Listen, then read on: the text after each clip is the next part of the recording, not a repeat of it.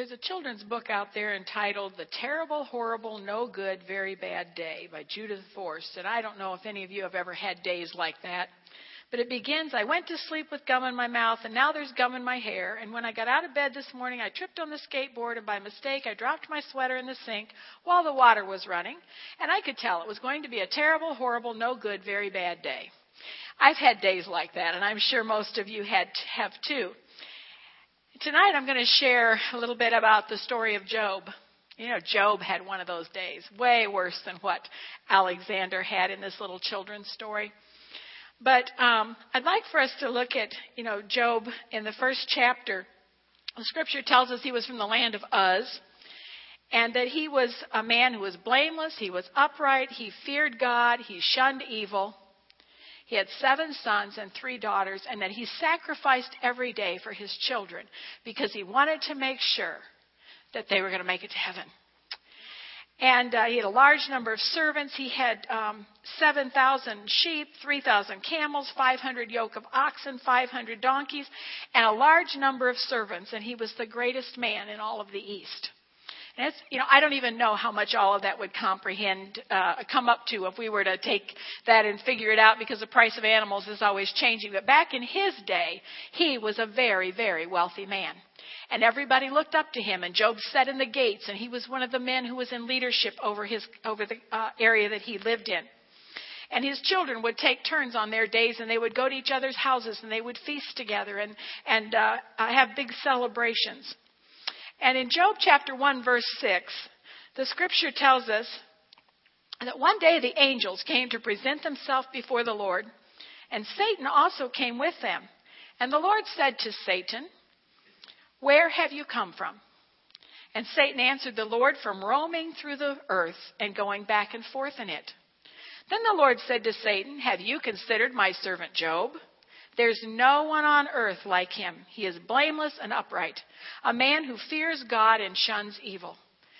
"Does Job fear God for nothing?" Satan replied. "Have you not put a hedge about him and his household and everything that he has? You have blessed the work of his hands, so that his flocks and herds are spread throughout the land. But stretch out your hand and strike everything he has, and he will surely curse you to your face." The Lord said to Satan, "Very well then. Everything he has is in your hand. But on the man himself, do not lay a finger." And as we look at this scripture here, we see that Satan is not merely an evil influence. Satan is a person here. He is talking. He's carrying on a conversation with God. And he has evil intent, so he has emotions. And his desire is, at the very least, he'd like to destroy Job. However, God is sovereign, and he can only go so far. And God says, this is as far as you can go, and that's it. But did you notice that God is the one who started the conversation about Job? God brought it up. "Hey, have you seen my servant Job? I mean, this guy, he is special. He loves me. He serves me. He doesn't do anything wrong in my sight." And I don't know if you've ever thought about it or not, but I have. I wonder how many times God has conversations about me. Or about you. Does he ever bring your name up before Satan and say, "Hey, have you looked at this servant of mine over here? Have you seen how closely he walks to me? I can trust him intimately, and he is going to do everything that I tell him to do." And Satan says, now you let me do this to him. You let me do that to him. He'll turn his back on you. And I just wonder how many times, I think this was put in here not just as a good story for us to read. I think there's a purpose in this here. I think that we are to understand here that God is in control of the situation, and God allows these times to come. But a few days after this conversation takes place, while Job is sitting there, a servant comes running up to him. And he said, "The Sabeans have come. They've taken all your oxen and donkeys, and they've killed all the servants but one." And while he's still talking, another one comes and says, "Fire fell from heaven and killed all the sheep and the servants, and I'm the only one that escaped alone to come to you." And then while he's still talking, here comes another servant. "The Chaldeans took the camels, and they killed all the servants, and I'm the only one that's escaped to come and tell you." And then another servant comes while he's speaking and says, your children were feasting in their eldest brother's house. A great wind came and destroyed their home. All your children are gone, and I'm the only one that has escaped to tell you. Now, I've lost a few close people in my life, but to think of losing 10 children and everything that you own in one day, I can't imagine what Job went through and how he felt at that time. But the scripture says that Job said, naked I came from my mother's womb, and naked I will depart. The Lord gave, and the Lord has taken away. May the name of the Lord be praised. And in all this, Job did not sin, but he fell down and he worshiped God. It's quite a statement to make about him, isn't it? But you know what? It makes me want to cheer for Job, because he gave Satan a black eye that day. He showed God how much he loved him. And Satan was proved wrong once again. But a few days later, Satan comes back in chapter 2, verse 1. Satan comes again to God, and the angels are talking with God. And I'll just read that. And on another day, the angels came to present themselves before the Lord. And Satan also came with them to present himself before him. And the Lord said to Satan, where have you come from? And Satan answered the Lord, from roaming through the earth and going back and forth in it. Then the Lord said to Satan, have you considered my servant Job? There's no one on earth like him. He is blameless and upright, a man who fears God and shuns evil. And he still maintains his integrity, though you incited me against him to ruin him without any reason. Skin for skin, Satan replied. A man will give all he has for his own life. But stretch out your hand and strike his flesh and bones, and he will surely curse you to your face. The Lord said to Satan, very well then, he's in your hands, but you must spare his life. So Satan goes out from the presence of the Lord. He goes to Job and he strikes him with boils from the top of his head to the sole of his feet. And I've not had a boil personally, but I've talked to people who have, and I've heard how terribly painful they are. And the ones I've talked to have had one or two of them. I can't imagine what this must have felt like, the pain that he endured, having this from head to toe. And the scripture says he got an old potsherd, a piece of pottery, and he would scratch himself. And he was so swollen and ugly looking. He had friends who came that didn't even recognize him because he was so disfigured from what he had gone through. And his wife comes, and Satan used his wife here to come and to tempt him and say, why don't you just curse God and die? You've lost everything. Our kids are gone. Why don't you just curse God and die? But Job, he says, no. He says, you're talking like a foolish woman. Should I expect God to always give me good stuff? He's going to sometimes allow bad things to happen. And we think of this. Job and his wife had no idea that these conversations between Satan and God had been going on. They don't understand that Satan is out there to test them and to try them. And she's also just lost 10 children. She's lost everything she owns. They were the richest in the East, and now they're in poverty. They have nothing. This woman is in a difficult situation. And Satan uses her to try to get Job to turn his back on God. And I think that from this we can learn some really important lessons from this scripture. I mean, I look at other people in the Bible. You look at Abraham. Was there a conversation between God and Abraham about his son Isaac? Did Satan go to God and say, yeah, you let me take that only son of his. You let me get rid of him and he'll turn his back on you. And we know Abraham was tested. God told him to sacrifice his son. He took his son, he took the firewood, and they went up the mountains ready to do exactly what God told him to do. Now, God did not allow that son to be killed because that was not part of God's plan. He intervened. We look at Joseph, sold by his brothers into a foreign land. God had a purpose for him, but did Satan and God have a conversation? And Satan said, yeah, but you let me tempt him. You let me at him, and I'll get him to turn his back on you. And he sent Potiphar's wife along. He had him sent to prison. All these horrible things happened to him. Did Joseph turn his back on God? No, he stayed true even through the trials and the testings that God sent his way. He was even there in prison for a couple years, and God used him in a great way. And then when his brothers came, perhaps there was a conversation. You let me at him.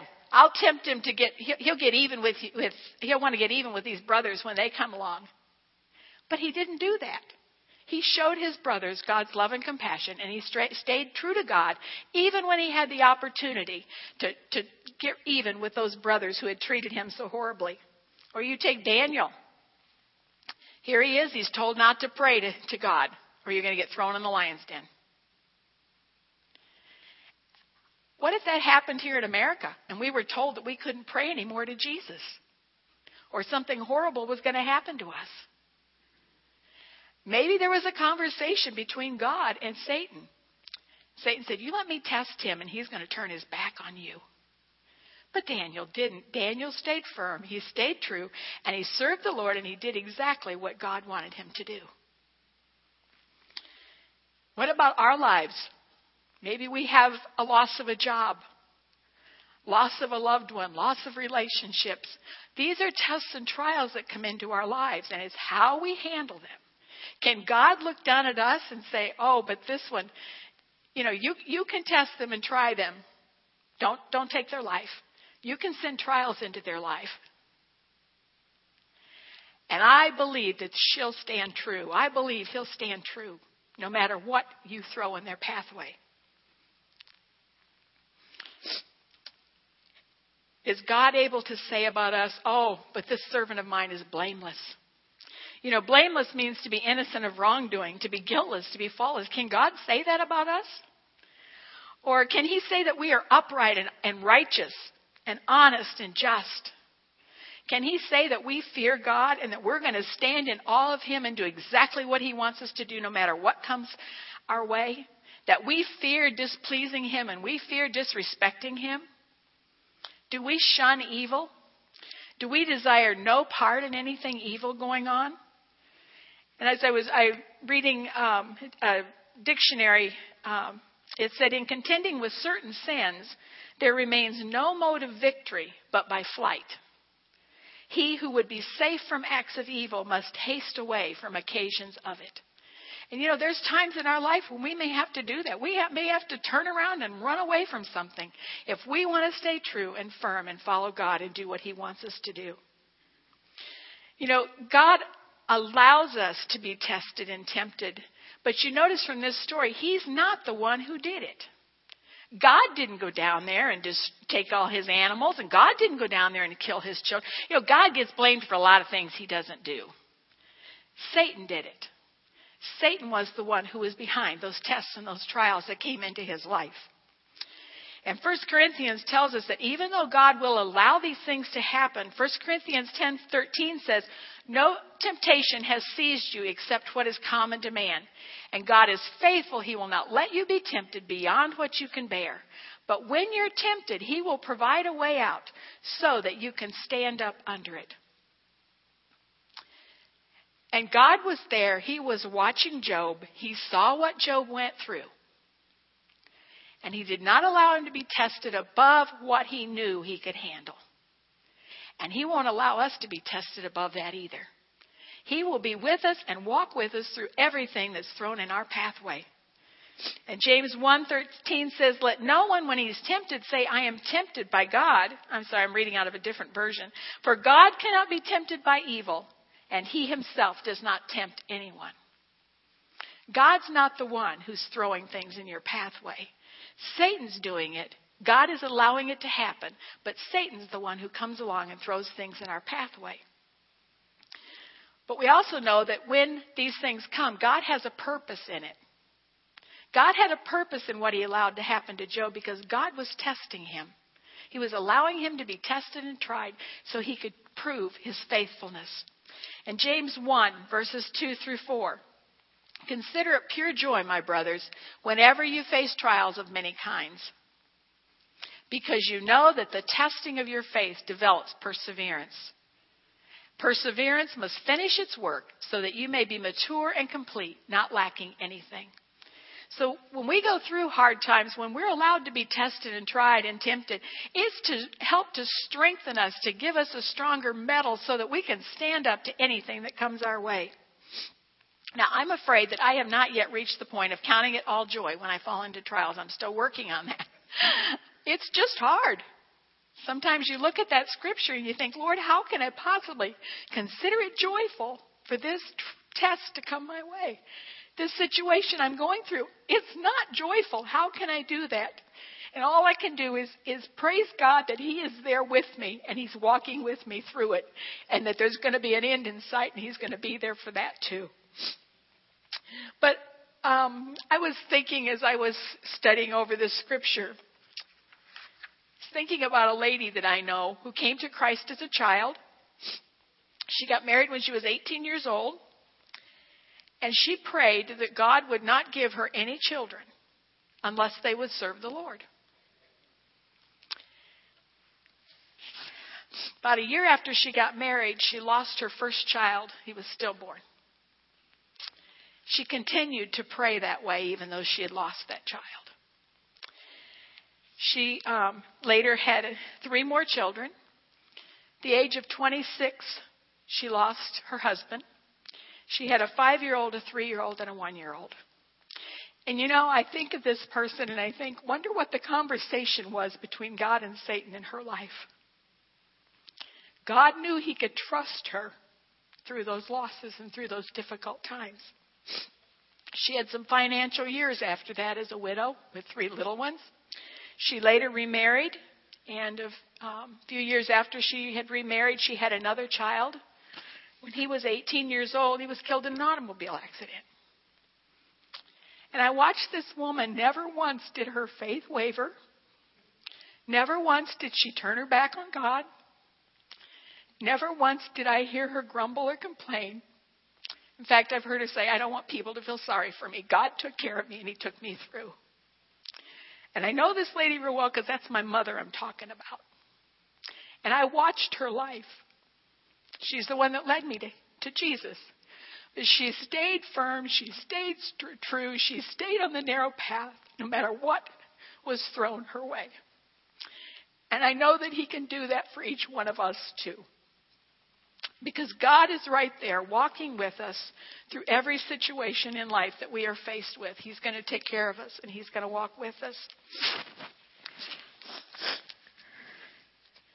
Because we know in 1 Corinthians 10:13, He said He's watching us so that we're not tempted more than we can bear.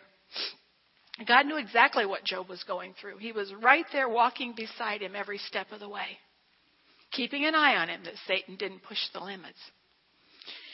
And back a number of years ago, I read an illustration. This illustration was about a woman who was having a dream. And in her dream, she saw 3 women praying. And as they prayed, the Lord came near. And He walked, the first woman was kneeling in prayer, and He walked over to her, and He reached down and He spoke some loving words to her and patted her on the head and was very, very gracious to her. He walked over to the second woman, and He kind of looked at her and nodded his head and just kind of patted her head a little bit. Didn't say a whole lot. Just kind of walked on by. And He went to the third woman who was praying, and He just kind of walked by, hardly glanced at her. And the woman in her dream was trying to figure this all out, and she thought, oh, surely He must have loved that first woman greatly because He went over and he spoke words of love and encouragement to her, and He was just so gracious with her. The second woman must have done something that bothered Him a little bit because He didn't say hardly anything to her. And boy, that third woman, she must really have displeased Him because He just almost neglected her.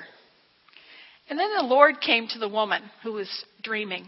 Came to her in her dream, and He says, oh, how wrongly you've interpreted me. He said, you see that first woman?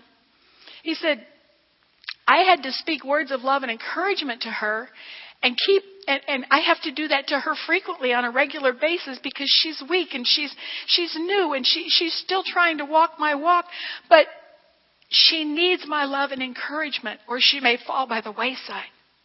And He said, the second woman, He said, she's much stronger in her faith and I can trust her with more. And He says, I know she's going to serve me and stay close, but now and then she needs a little encouragement along the way. And this third woman, He said, she loves me so intimately and so closely. He says, I can trust her. I don't even have to be all that close to her. I can trust her that she's going to serve me whether I'm there, whether she knows I'm there or not. She's going to stay true no matter what she's faced with.